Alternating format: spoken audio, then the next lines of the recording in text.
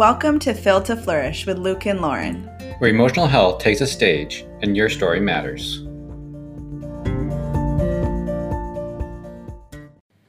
We are thrilled to announce that Lauren and I are launching a global virtual therapy practice. We'll be specializing in trauma healing and brain retraining for those suffering from the effects of chronic stress and trauma in their bodies and minds. We'll begin seeing clients in May, so if you're interested, head over to our newly launched social media pages and our website, flourishtherapy.co, to learn more or join the waitlist. We'll be sure to put the links in the descriptions of this episode and share more information in future episodes. Welcome back, everyone. We're so glad to have you here listening to our series on abuse. We have been so excited about this series. I don't know if excited is the right word, but we've been really anticipating this series, and it's here now, and we have a really special guest to share with you, a conversation to share with you. Her name is Danielle, and she is a licensed therapist in Florida. She's currently getting her PhD in psychology with an interest in religious trauma. She is the creator and founder of Vibrant Hope Telehealth Counseling, and she's also a professor at Southeastern University. She's really passionate about quality mental health education, which is why she created The Therapist on Instagram, which is how we met. And I just so enjoy her content, and her reels are so funny. She creates on this platform, she creates relatable mental health content on many different topics.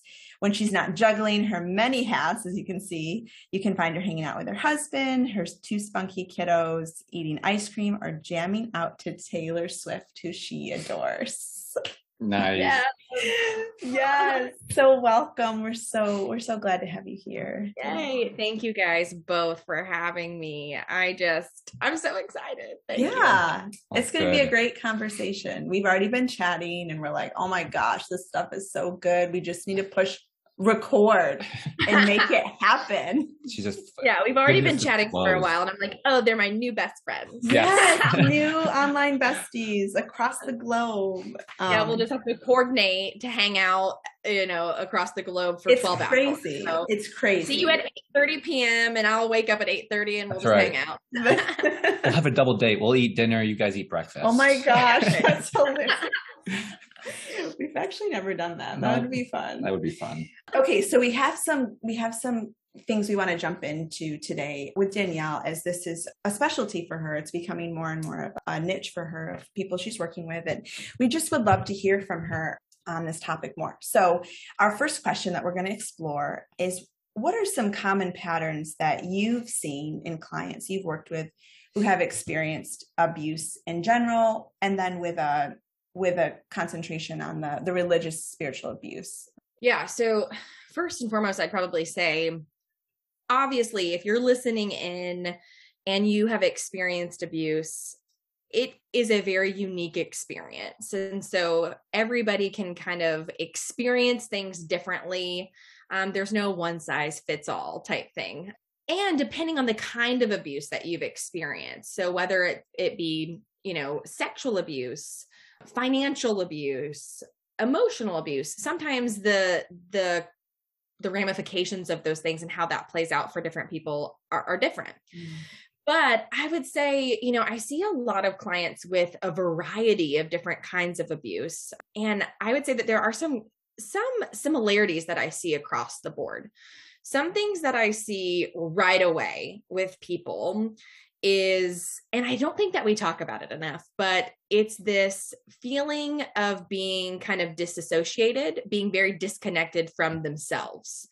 And I think that this makes a lot of sense, because when we're thinking about abuse in general, we are typically, something that happens to somebody is typically from a perpetrator who is kind of trying to essentially throw them off their game, whether that's consciously or, subconsciously from the perpetrator, because some perpetrators are malicious intent and they know that they're harming, and others do it in a way that they don't know that they're harming.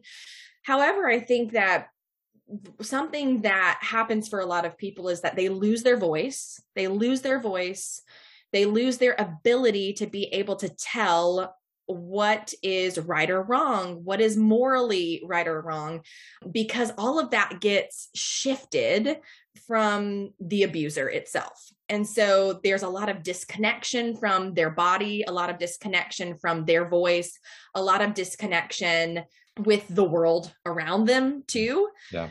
And then some other things that I notice physically that happens, I think that sometimes we talk about abuse in a very like cognitive sense, but there's a lot of physical implications that happen for abuse. Hypervigilance is a thing that I see like right away for people. So this anxiety piece with hypervigilance, this walking on eggshells, this feeling like something bad is about to happen. I see that very commonly with abuse kind of across the board. There's also, at the end of the day, when we experience abuse and that feels traumatic to us, it's a loss. And I think that also gets underestimated too. There's a loss, first and foremost, in the sense of self. You grieve a little bit that you've lost that sense of self. You grieve time that was spent in being a part of an abuse or an abusive relationship. You also grieve a sense of safety. I think that's a big thing that happens, that a lot of, abuse survivors are trying to find after is just feeling safe. And there's a loss that happens with realizing that they've been living in unsafety for a really long time. And so because of that, we know that grief brings about lots of things. So I see people go through lots of stages where it's, where I meet people and they might not even call it abuse at the beginning. There's kind of this denial piece, right? But then there's anger, then there's depression, right? And then there can be some acceptance too, and moving through. And so I think that we underestimate grief being a part of abuse. Yeah. And then there are many more, but I would say two other big highlighters that I see. Shame is a huge one. And I think because abuse thrives in shame, right? Making people feel guilty and shameful is also a way to control people. And if a perpetrator can make people in this constant state of blame, there's this control piece that happens where you're looking to somebody else, right? Well, if I don't know the answers, or if it's my fault, then I'm going to look to somebody else to tell me what to do and to tell me how to behave and tell me how to fix it, right? And so it can kind of just keep this cycle of abuse going. Shame is such a motivator for abuse to continue. And then after people leave abuse, there's such a shame and embarrassment and even humiliation piece that goes into what kind of person am I that I allowed this to happen? How could I have let this happen? And that's something that I have to walk through a lot with my clients too, is this self-blame that happens. Yeah. I would say the last thing that I noticed too is a lot of trust issues, which are very, very, very valid. Learning to trust other people again is really challenging, really challenging. People might struggle with physical intimacy, right? If there's been like an actual breach in your body in some way. So if there's been sexual abuse because you've been betrayed in that way, people might struggle to trust people's words, right? Their actions, the way that they'll handle conversations, the way that they'll handle finances. All of these things can create a lot of trust issues. And something that I work with a lot of clients on is really being able to identify safe people, right? Being able to identify, what does a safe person look like? How do we know somebody is safe? There's always a risk there, but learning to trust people again is a tough thing for survivors. Well, there's your first book. I mean, that is such an incredible picture of what abuse does, like what the outcomes are, like those, was it 4 or 5? Oh yeah. I mean, there's so many other things, but right. I would say in general, I see a lot of those kind of grief, this disconnection from self, right? Shame, hypervigilance, a lot of body reactions and anxiety, and then that trust piece. Yeah. As you're talking, something I see, and also with those, I think you wrapped up in those, is like that trusting self. Like the shame makes them not trust themselves. The gaslighting makes them not trust themselves. And just like you said, it's hard to trust other people. They can't trust themselves because how did I allow this happen? How did I not see this? And so there's that self-loathing, that shame, and that can't trust self all mixed up in that, which makes it kind of moves into our next question, but not yet, but kind of jumping ahead of us. But yeah, I just couldn't help to also kind of see that dynamic maybe intertwined with all of the ones that you're saying, because again, abuse perpetuates because you don't know another way. And why don't you know another way? Because the abuser usually says that you're wrong, or you don't know better, or I know more than you. And so it's like, okay. And your voice gets smaller. Yeah. I mean, if you trusted yourself, typically that's when we see, people kind of break away from some of that. There's this sense of, sometimes for people, when I'm working with them, they still might be involved in abuse.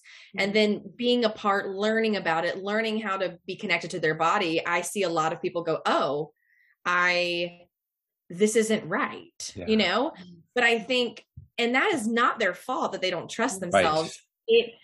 Abuse in general, it thrives off of people not trusting themselves. It is a way for abuse to just live and breathe and grow. And it's an environment of control. Yep. And control can't happen when people trust themselves. Right. Like it just can't happen. And so there are a lot of things put in place for you not to trust yourself. Exactly. And so for everybody who's listening, I want them to hear that too. Like, it's not your fault that you've gotten to this place where you feel really disconnected from yourself. It is a horrible thing that has happened. And typically from people that you are supposed to trust. Right. It's from people that a lot of times our abusers are people we love, that we have grown in relationships with, right? And they are people that we are supposed to trust. And so it is a huge, huge betrayal on that has happened to you. And so I see so many clients who they just take that on themselves of like, wow, like I lost my sense of trust. And no. You were living a life that you were meant to live in a way that you were trying to be open, and you were open to the people that were supposed to be safe and trustworthy, and they mistreated that. And that is not on you. Right. Yeah. It's abusers see those people who want to trust and are kind and vulnerable because they care about people and want to let people in, and they take advantage of that. And trauma, like you said, disconnects you from your body. And and the only way to disconnect from your body, to go on with life, disconnect from your body, is to deny your needs. Totally. And if you deny your needs, then you start not trusting your intuition.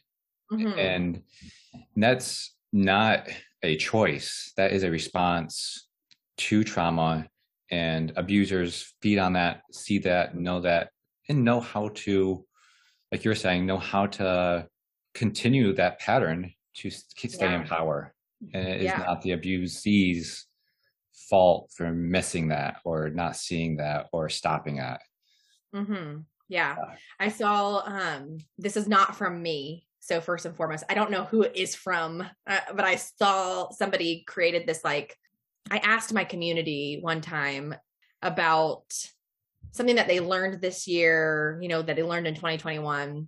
And somebody wrote in, I've been learning to forgive myself for the things that I did when I was in survival mode. And I think that is such like a beautiful mantra for abuse survivors of this allowing self-compassion towards yourself and realizing that when you are traumatized and when you are abused, you start living in survival mode and you grapple for safety in any kind of way. And oftentimes that is complying with the system, right? Because you're just you're surviving, and that is not your fault. And so I think that that's something that is really important for me when I work with, abuse survivors, is we're working on them really embracing and loving on themselves and forgiving themselves when they were doing things out of feeling threatened and feeling like that they were just surviving. Yeah. And the choices you make in survival aren't even choices. It's your autonomic nervous system just taking over. Yes. Yeah. The body literally, all it's doing is it wants to protect and to have safety. Yep. And so when you are typically in a very threatening environment, sometimes safety means meeting that need or the abuser's need so that you're okay, Exactly. Yep. Or what the body learned is like, if I stand up to this, I might be punished or I might be harmed further, right? And so the body goes into a mode of self-preservation to protect itself.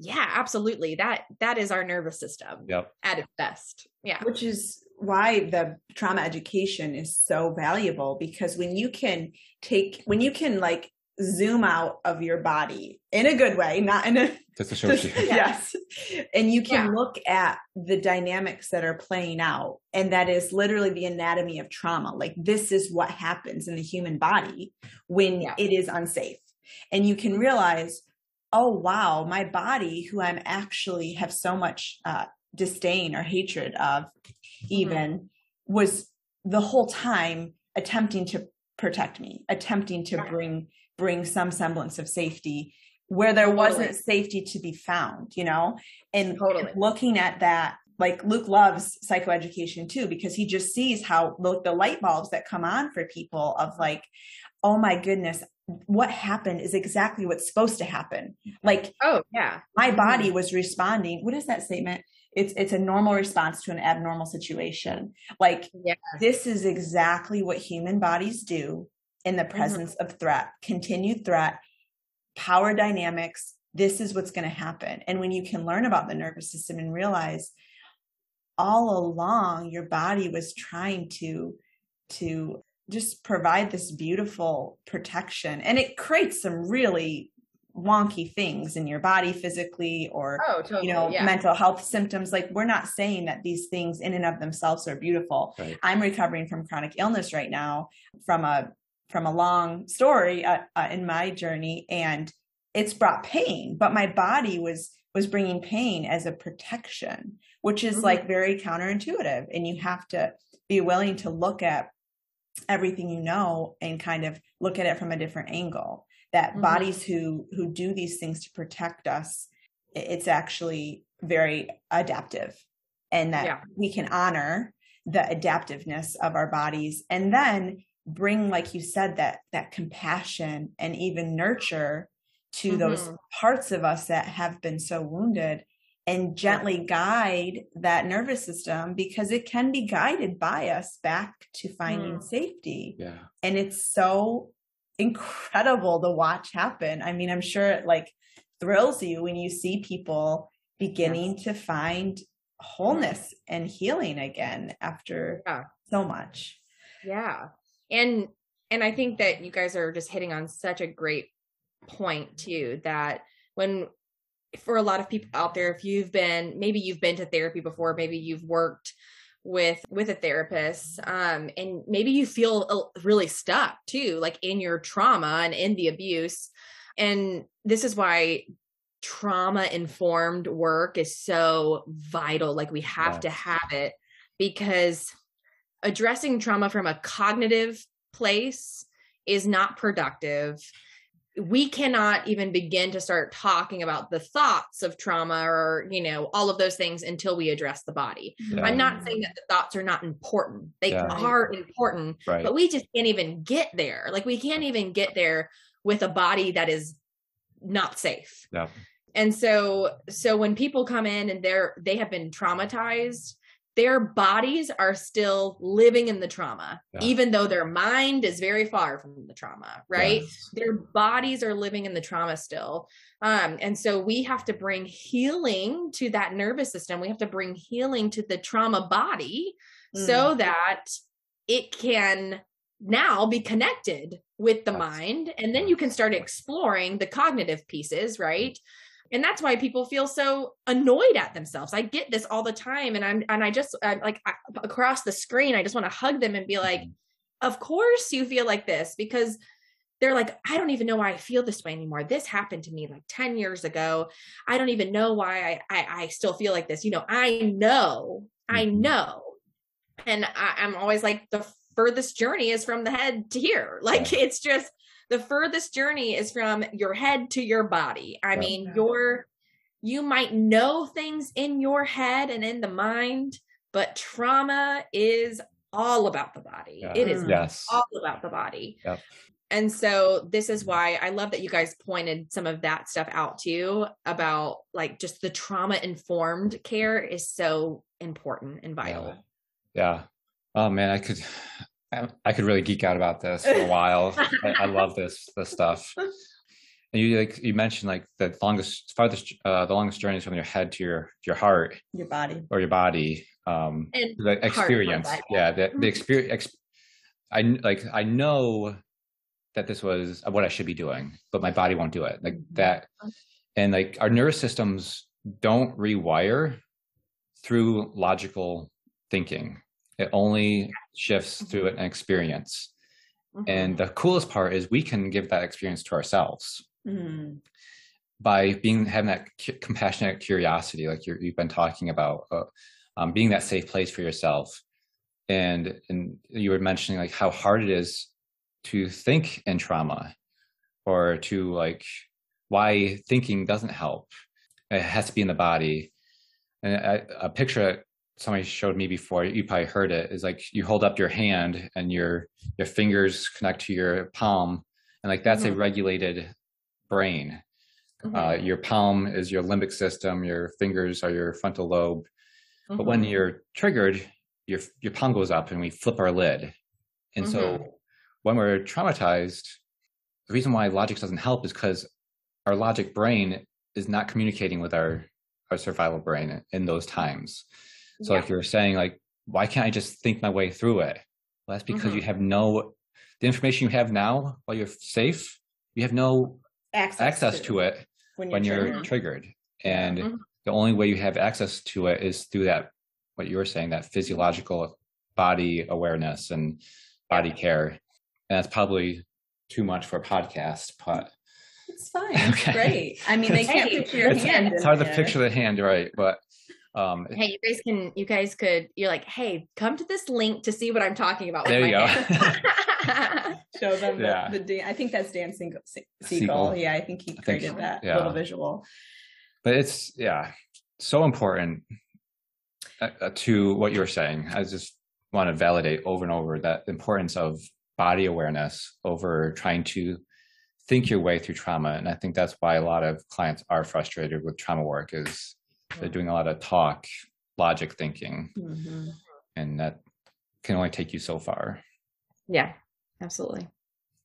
So I think that connects with, what does recovery look like? Like, how do people recover from trauma? What's helpful for abuse survivors to take? Yeah, we touched on that, but more succinctly. We did. And I want to hear your thoughts on that. And I just want to say first, like, because of what you said in the first section of just the disconnection. Okay, so that would tell us reconnection. Like, that's got to be part of the puzzle, of getting back into your body. And like, we've been in the mental health world, me by proxy, for a decade, and the body was just so not part of his original training. Okay, you too. Mine either. Yeah. Yeah. And when we learned so heady, it's all heady, you know, very cognitive based. Yeah. like Mhm. everything cognitive based. I'll never forget, this is hilarious. This is a little sidebar, but we were talking about what we do here in Thailand and how we support expats through mental health and physical support that I do as a nurse and a nutritionist. And it was a pastor, and he was like, oh, I remember this one guy came to my church once and he wanted to, get referrals. He wanted me to let people know about his services. And he was doing this horse therapy. And this pastor's mind was blown. He was just like, that's not therapy, because you're not talking. You're on a horse. You're petting a horse. And I kind of gave a little rebuttal of like, oh, that can be really powerful for survivors and for people working through things, to be out in nature and to be with these really regulating animals. And all that to say, like, that perspective is because of how we've all been taught. Well, you change your life through the cognitive part of your brain. That's it. That is like Western, that's our thought. Anyways, all that to say, the last couple of years, we've like gotten more into the body, and it's been transformational for us as people, and then professionally for the clients Luke works with. Like, wow, when you get back into your body, it's almost like, for me and what I've experienced and like coming back to my body, I've lived in like sympathetic activation my entire life. Totally. Yeah. And when I realized that, slowly, but also light bulb moments. And sympathetic activation is just like basically survival mode. Yeah, like fight or flight mode, just for our audience. We need to do a polyvagal episode really soon. Yeah. But the modes of safety, which is called ventral, or sympathetic activation, which is like fight or flight, and then dorsal is shut down. So those are just like our three main autonomic states. But I just realized like sympathetic drove everything that I did. Everything. And it was so crazy to like live in my body for 30 so years and not know that was my mode of operation. Right. And then finding it out, it was just like, I mean, I might as well like found out I was like half alien or something. It was just such a huge realization for my life, because I'd gotten back, I had dropped down into my body and started listening to the autonomic story that was playing out, not just like my thoughts. And I mean, I think in general, most people are disconnected from their bodies, even outside of abuse survivors. I would say most people, especially in like, American westernized culture, we live in a constant state of rush and busy and go to the next thing. I mean, everything thrives essentially on not slowing down and being in tune with your body. So you have a lot of people walking around completely out of sync with their body. I mean, the hardest thing sometimes that I work with people on right at the beginning is learning how to breathe. Like, it's one of the things that I get that honestly people feel the most uncomfortable about doing. I believe it. And I think that, sometimes the breath work is like the very beginning place of sitting with your body, right? And that in general can make people feel uncomfortable. So it gives me a huge, indication that, wow, a lot of us are walking around very, very disconnected from ourselves.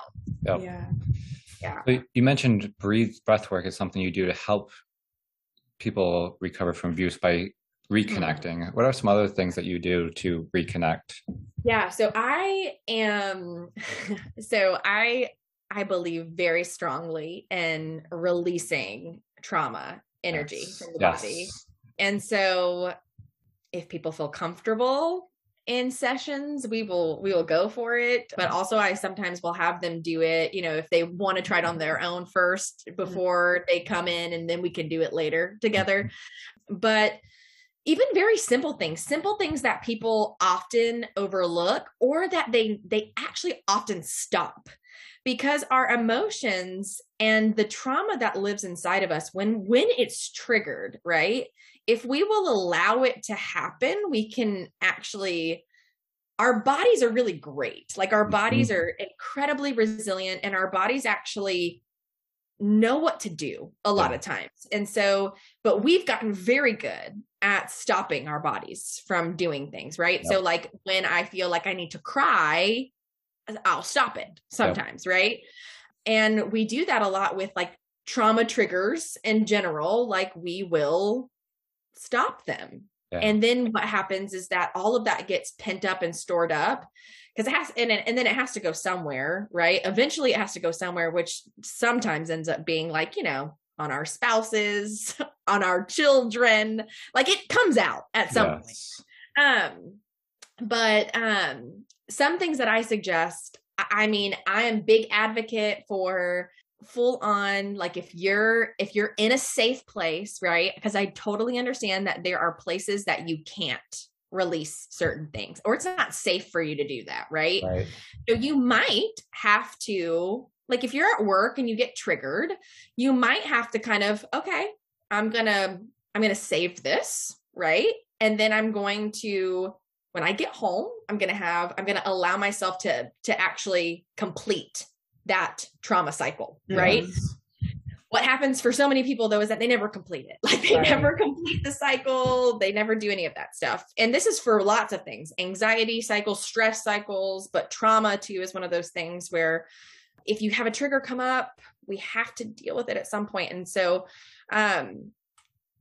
yelling is a great way to release trauma, right? If you're angry, like so many trauma survivors, I think it's important, the language too. We to call people, we used to say abuse victims, and now we say survivors. And I think that's really important. So many abuse and trauma survivors, they're angry. They're angry, but like they live in a world where anger is looked at not okay, right? And so, and anger and aggression are very different things, but it's also totally okay to allow the anger to come out. So maybe you need to yell. Maybe you need to yell into a pillow. Maybe you need to punch a pillow. Maybe you need to punch a boxing bag. You know what I mean? Maybe you need, maybe you need a really good cry. And I'm talking like full on, like allow yourself to fully lean into a cry, right? Because when people fully lean into a cry, there's a lot of stuff going on there. The body starts shaking. If your body's shaking, shake. Like anything that the body is doing, don't stop it in that safe space. Like when you're home or wherever you feel safe. So if your body starts kind of, doing that shake thing, let it do the shake thing. Dancing is a really good way for people to release a lot of trauma energy, right? So turning on some of your favorite music and like just dancing is a great way to release stuff. A lot of people are incredibly creative. They like to release a lot of their stuff through art, through music, through drawing. Some people, I have had so many clients over the years who love to actually, they release it, man, journal, pen to paper. They are just, and you can tell when it gets, in their writing, you can tell when stuff is coming out more, and then it's like a little bit more relaxed in their writing. And then sometimes it's just, whatever the body wants at that time. We have to honor the body and trust that it is doing what it knows how to do, and give ourselves the space to do it. This is like a little like side note of like, I had this happen to me the other day. I do this for a living, and yet none of us are immune to it. Like I absolutely stop myself in, even things that I'm saying right now, I'm like, this is really good for me. I need to know this. Because I'll just be, living my life, and I have a lot of responsibilities. And then there are times where I'm like, okay, I can't lose it right this second, right? Like I have to keep going to the next thing. And that is true for a lot of people. That is true. My biggest thing that I can say to people though, is come back to it. You have to come back to complete it. And so for me, I was going throughout my day, right? Was going, whatever. And I had been so like, just so much pent up. I was so emotionally drained from like family, and it was around the holidays, and the kids were driving me crazy because, they were home nonstop. We had a lot of sickness. I mean, there was just a lot of heaviness going on. And I started cycling, which is really hard, by the way. It's like, I really underestimated how hard it was. And I was on the bike, right? And I was doing these intervals. And I noticed that like when I went full out in the interval, I just started crying on the bike. Like I full-fledged just started bawling on the bike. And in that moment, I was like, oh my God, I was like, my body is releasing this. This is what's happening. I have kind of pushed my body to the point where it is releasing. Yeah. And so don't ever underestimate the power of moving your body, of yelling in the pillow, right? Because your body needs that release. And I'm telling you, man, I've never felt so good coming off the bike. I mean, my husband came outside and he was like, are you okay? I mean, I was bawling. Like I was like biking, and I allowed my body, like I like wailed at one point. I don't know, but he was like, are you okay? And I'm like, yeah, I'm just going through it, I'm just allowing myself to feel what I feel right now.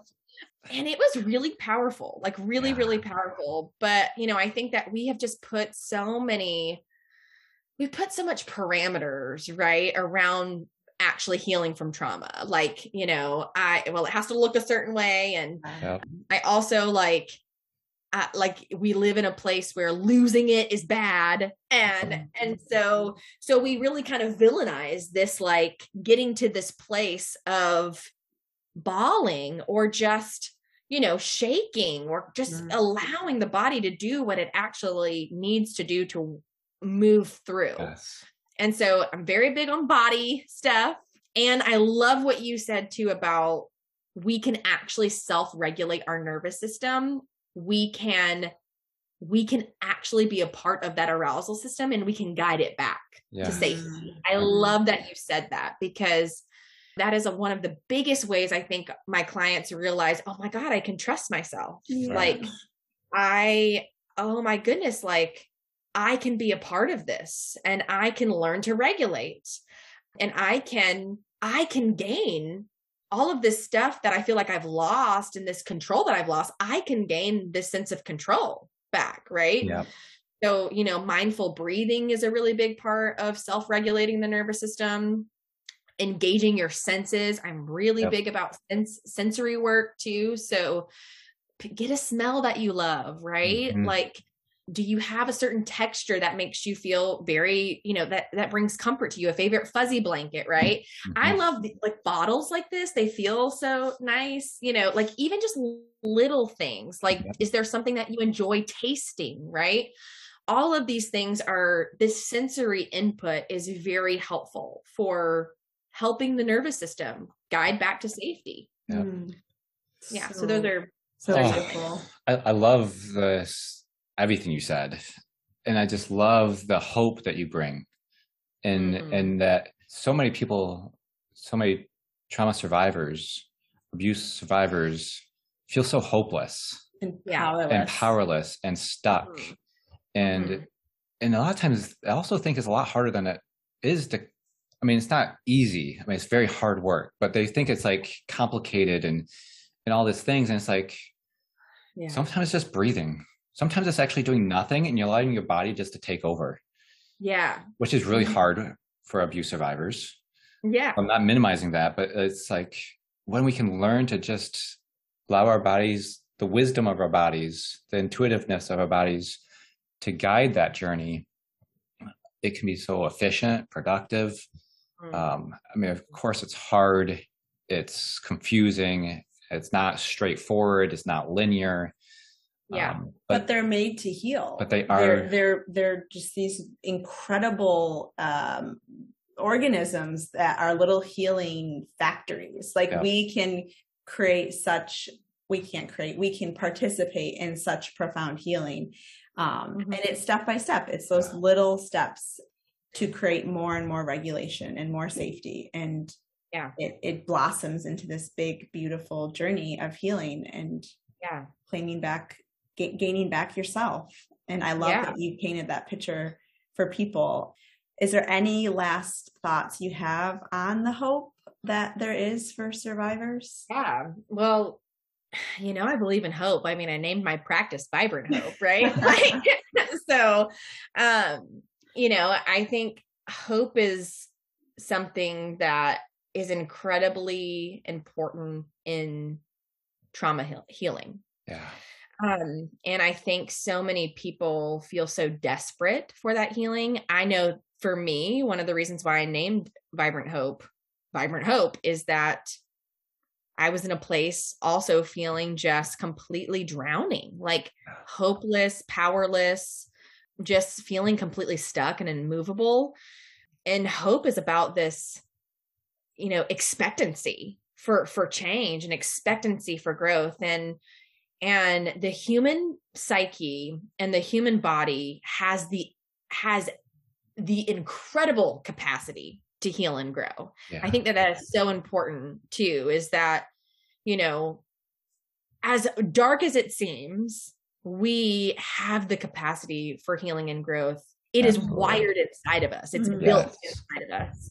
And healing trauma and abuse is a process. It's not overnight, but it is absolutely possible. It is absolutely possible. And everything is inside of us. It's built inside of us to be able to heal and grow. We have the capacity inside of us. And I think that that's really something that's powerful for abuse survivors when they realize, okay, I have this inside of me. And with the right support and with the right safety and with the right care, I can move through this. And I just need to know those people. Like, I need to know my safety people. I need a good therapist, and accepting that this is going to be a journey and a process, but I have the capacity to heal. I think it's really powerful. Yeah. Healing is accessible to everybody. Yeah. Yes. Danielle, I don't want to end. I just like we need another therapist with we such can a always do a part two. We could. Oh, I would love that. Yeah, we're just getting started. We're definitely going to have you on again. If we can get another hour of your time, we would love that. Yeah, I mean, I haven't found many like-minded therapists, so I'm just loving everything you say. I'm like got goosebumps. I'm just like your body. You are in your body. I am. I'm enjoying. We are in our bodies right now. We are feeling. But I also want to be respectful to your time. So we are going to wrap it up here, and just so grateful, Danielle, for your time, for your insight, for your wisdom, for your experience, and just thank you for being here and sharing your expertise with us. Thank you, guys. You guys are a powerhouse, and I appreciate the work that you guys are doing too. Thank you so much. Thank you. Well, thank you, listeners, for coming back this week, and come back next time to continue to hear about our series about abuse.